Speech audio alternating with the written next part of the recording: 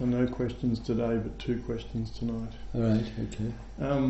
My first one relates to the intricacies of the technique of meditation. We have the awareness, and we have the breath. Yeah. And there's that aspect of letting go and allowing as well. I find sometimes in the depths of meditation, there's a sense that I'm still controlling my breath and still controlling my awareness at some level too.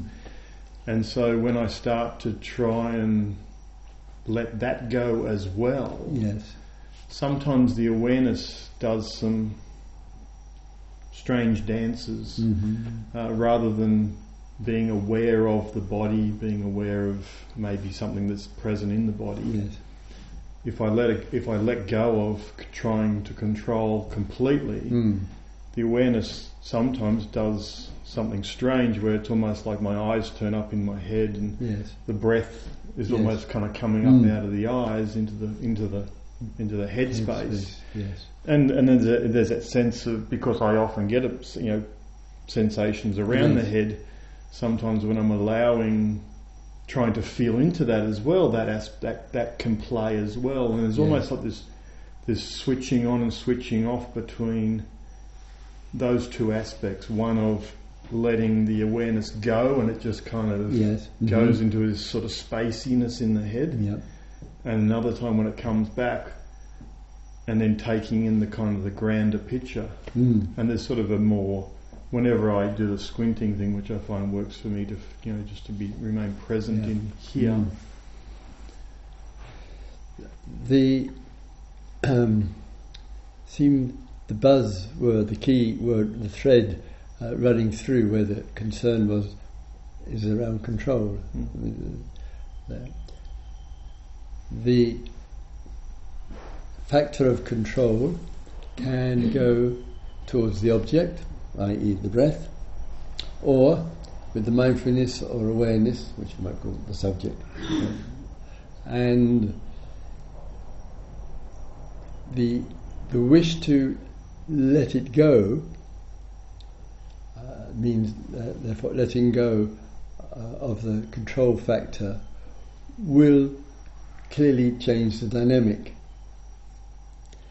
and therefore the energies, and sometimes with the feelings, can move anywhere in the body.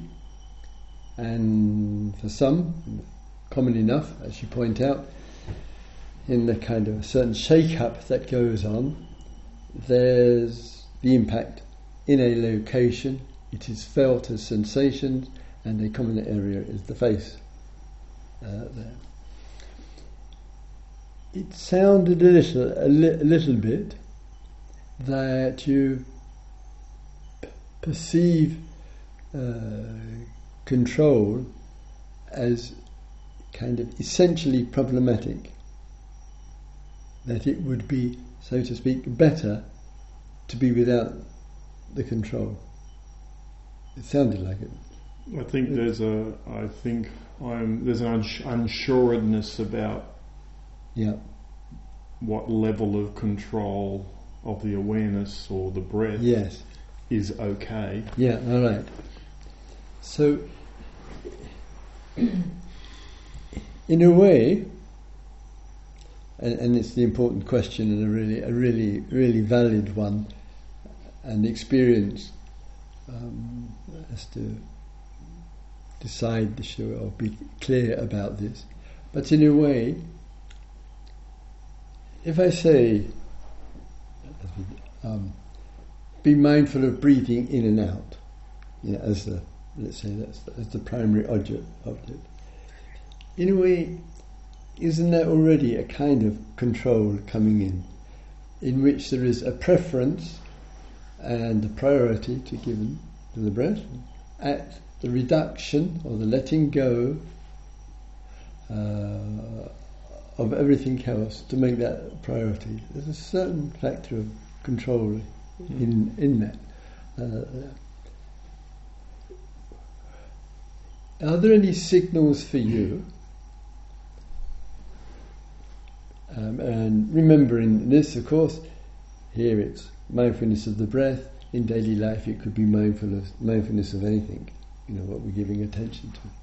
So here, with the breath, can be representational, a kind of mirror image of other things in our life. See what's here. Does it have, because it's the same mind, have some manifestation elsewhere? It's always making the links there. But come back to the question for the moment.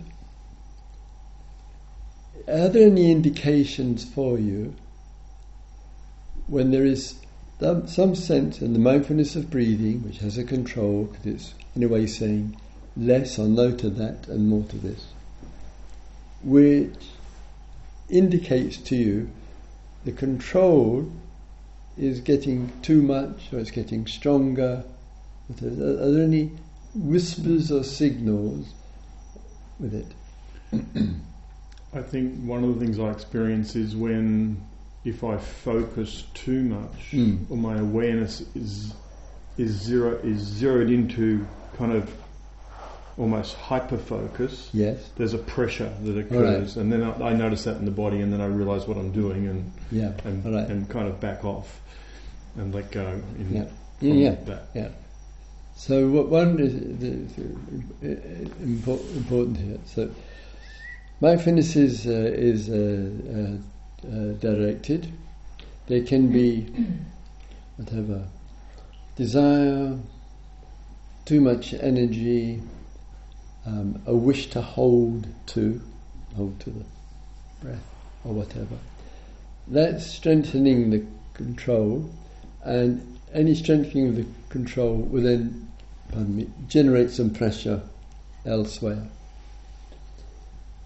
Where there is some pressure and it's being felt, is letting go always the best resolution of pressure due to control? It's an sort of open question. Because that's quite often the immediate response. So I'm obviously trying too hard, or I'm focusing too strongly, or I'm getting too intense or too hyper, or whatever it might be. Whoa, gosh, that's having some impact. I'm experiencing the impact wherever it might be. Quite often, the immediate response is, oh, this is to be let go of. I would say this is one response, rather than could there be other ways of relating to the pressure other than the wish to let go of it? I've definitely had the experience where I've just been with the pressure, and just taken that as the what's present. The pressure's present, and it's never permanent. It always gets to a point whether it can release in a moment, or it will gradually ease off, or it won't be there next meditation. It was it was present in one but not the next. Okay. So we're always looking in the terms of the causes and conditions to see a dynamic, what leads up to, this is kind of Buddha Dharma language for a moment, what leads up to. So there's the initial, the intentionality to focus on the breath. Then possibly a little bit more comes in and is necessary, quite often trying too hard or whatever. That then brings in more control, and in that control some pressure is built up because there's some exclusion. Keeping that out in order to be with this, that generates the pressure.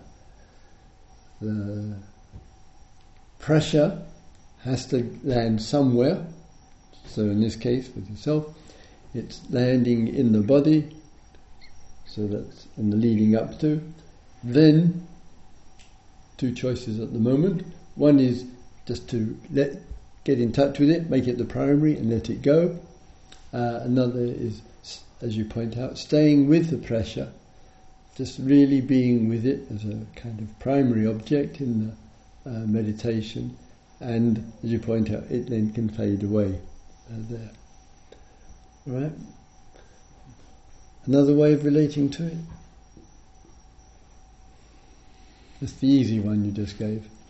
That's the one I've been using. Yeah. If it works, it works. But apparently, there's a lot of pressure in life. Just to mirror a little bit, and with the pressure that arises in life, sometimes it really is felt physically, like you say. Sometimes it's felt more mentally or emotionally, etc. And this pressure is difficult for us, difficult for others, quite often as well. And say, okay, what is a way to contribute to the dissolution of the pressure?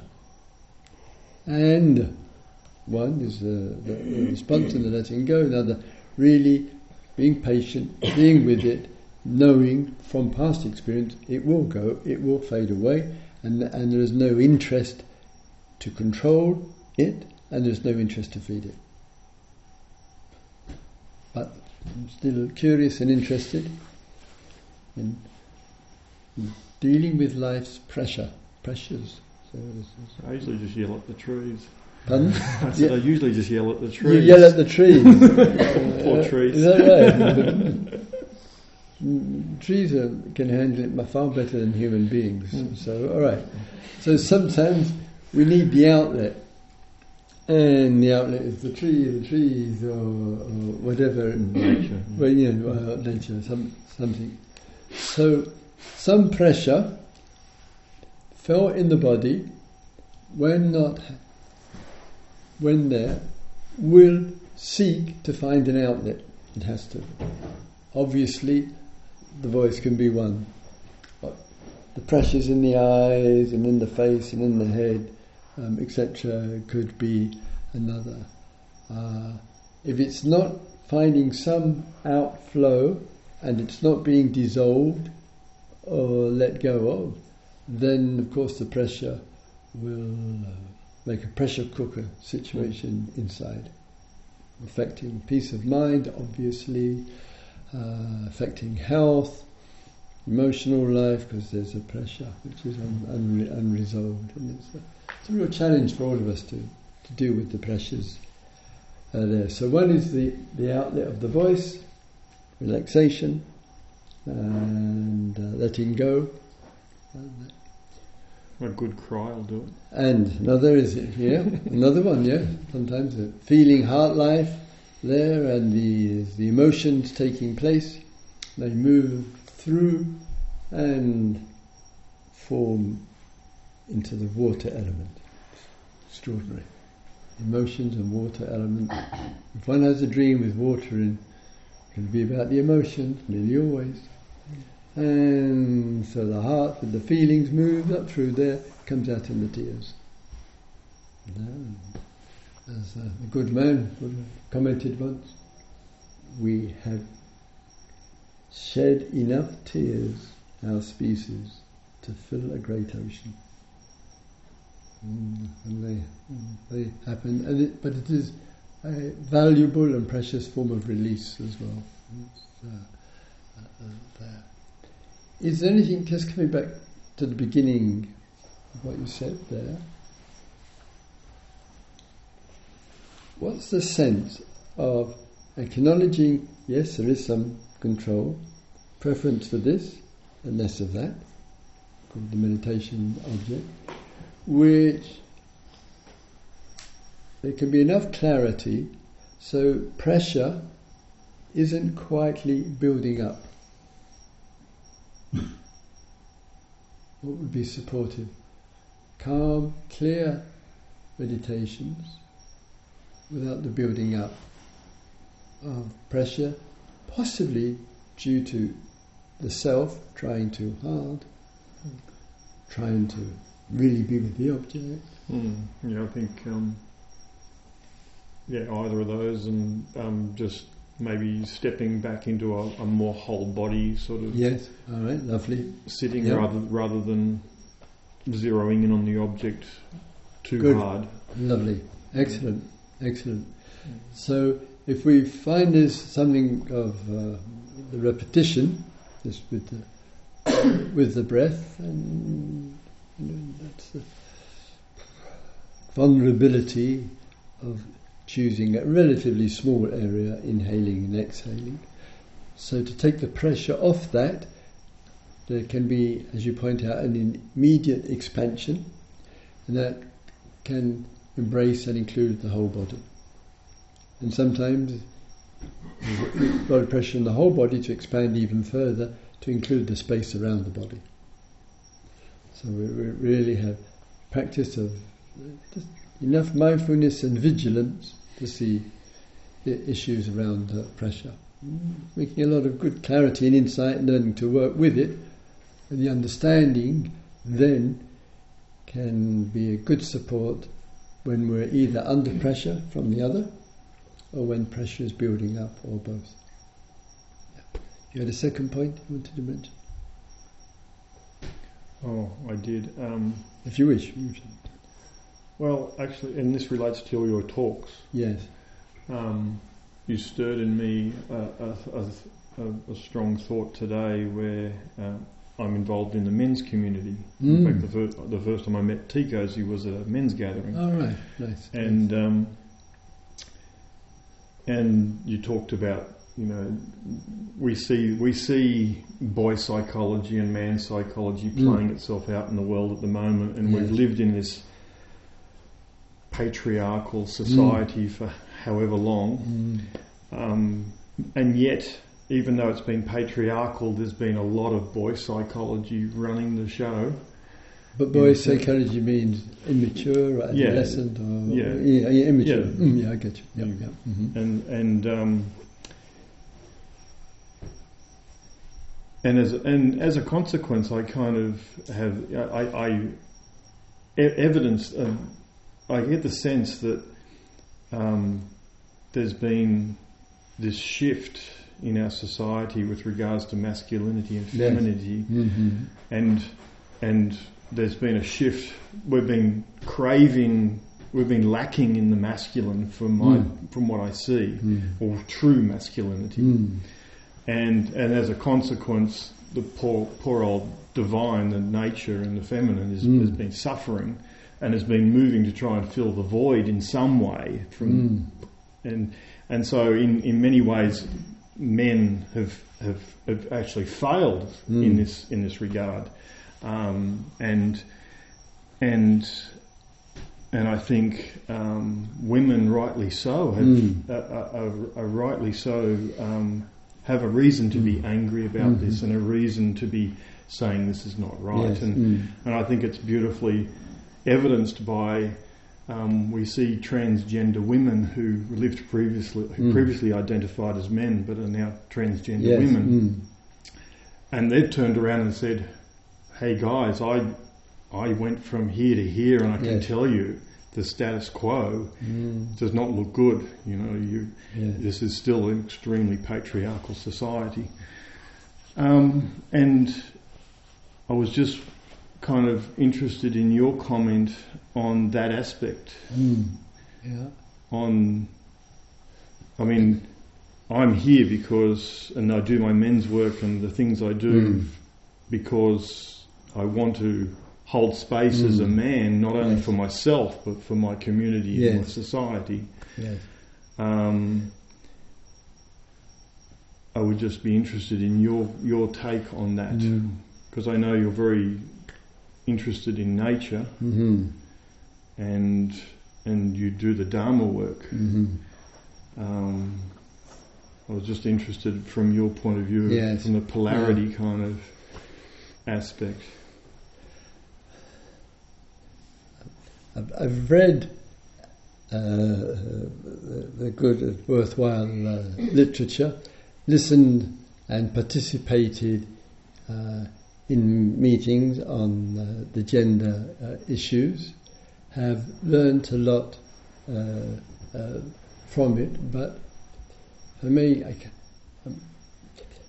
veer in the way of looking a somewhat different, if I may say, somewhat different kind of way. And what I mean by that, for myself, in the view of things, I find it easier much easier to regard gender as essentially as biological, the actual physical differences there, and I find it easier, as much as possible, to keep away from any kind of definition of what masculine or feminine is, because it seems to me there are too many variations on the rule of what it is to be a man or what it is to be a woman. I'm not sure if the biological physical phenomena is so significant, and therefore I find it easier as women and men on the earth to look at our relationship to life, what we can offer each other, what ways that we contribute to wisdom, and just let the biological factor, whether the person has biology, whether the person undergoes physical change of gender in terms of operations and so forth, or personal preferences or biological, etc. To me, more important is to use and to explore the whole being, in which the gender and emotional, psychological attributes are not just around the gender. Sometimes, and just occasionally, I personally would never speak in terms of what is masculine or feminine. I think, whoa, that's a minefield for me to anyone to go in. Just occasionally, I'll use, where I found it most helpful and supportive, is with Carl Jung and the use of the animus and anima. And the reason for that those attributes of the animus and anima can be found in women and men.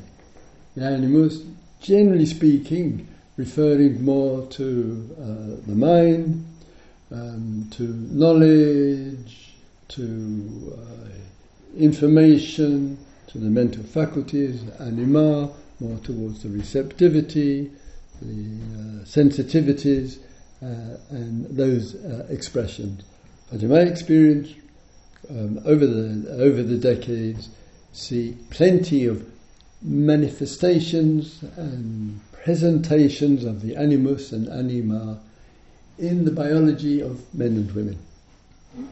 And I don't see that one is more predominant than the other, because to me it would give the feeling of the stereotype.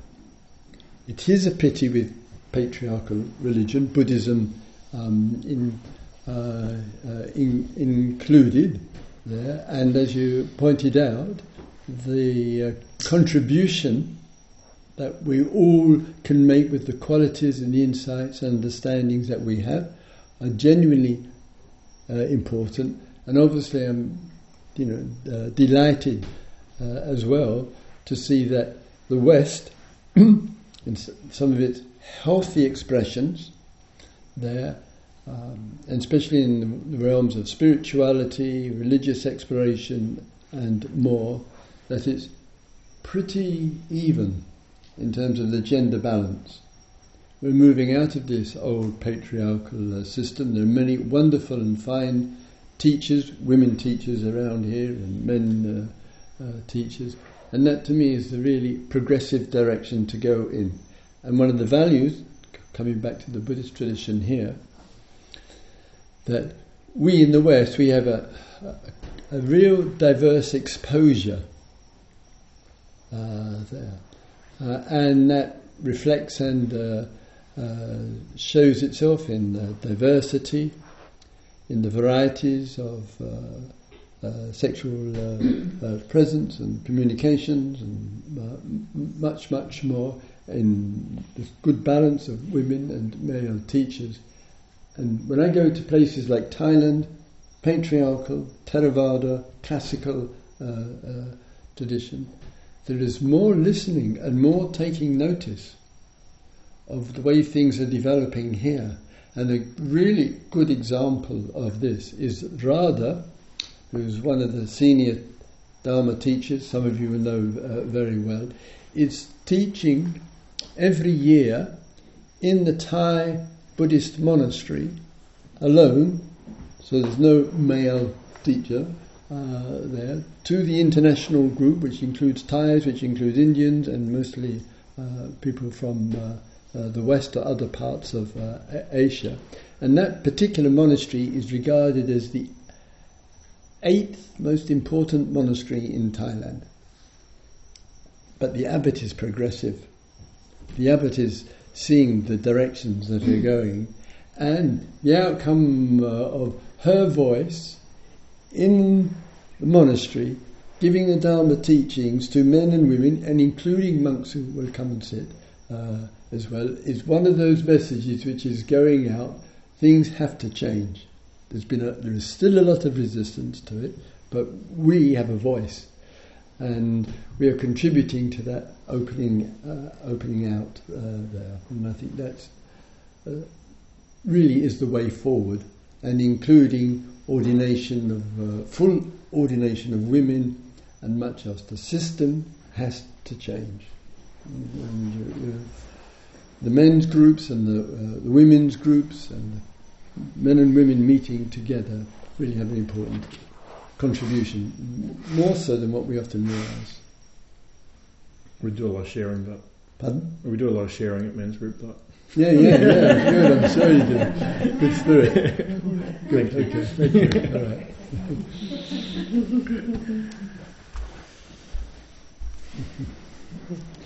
Let's have a quiet moment or two together, please.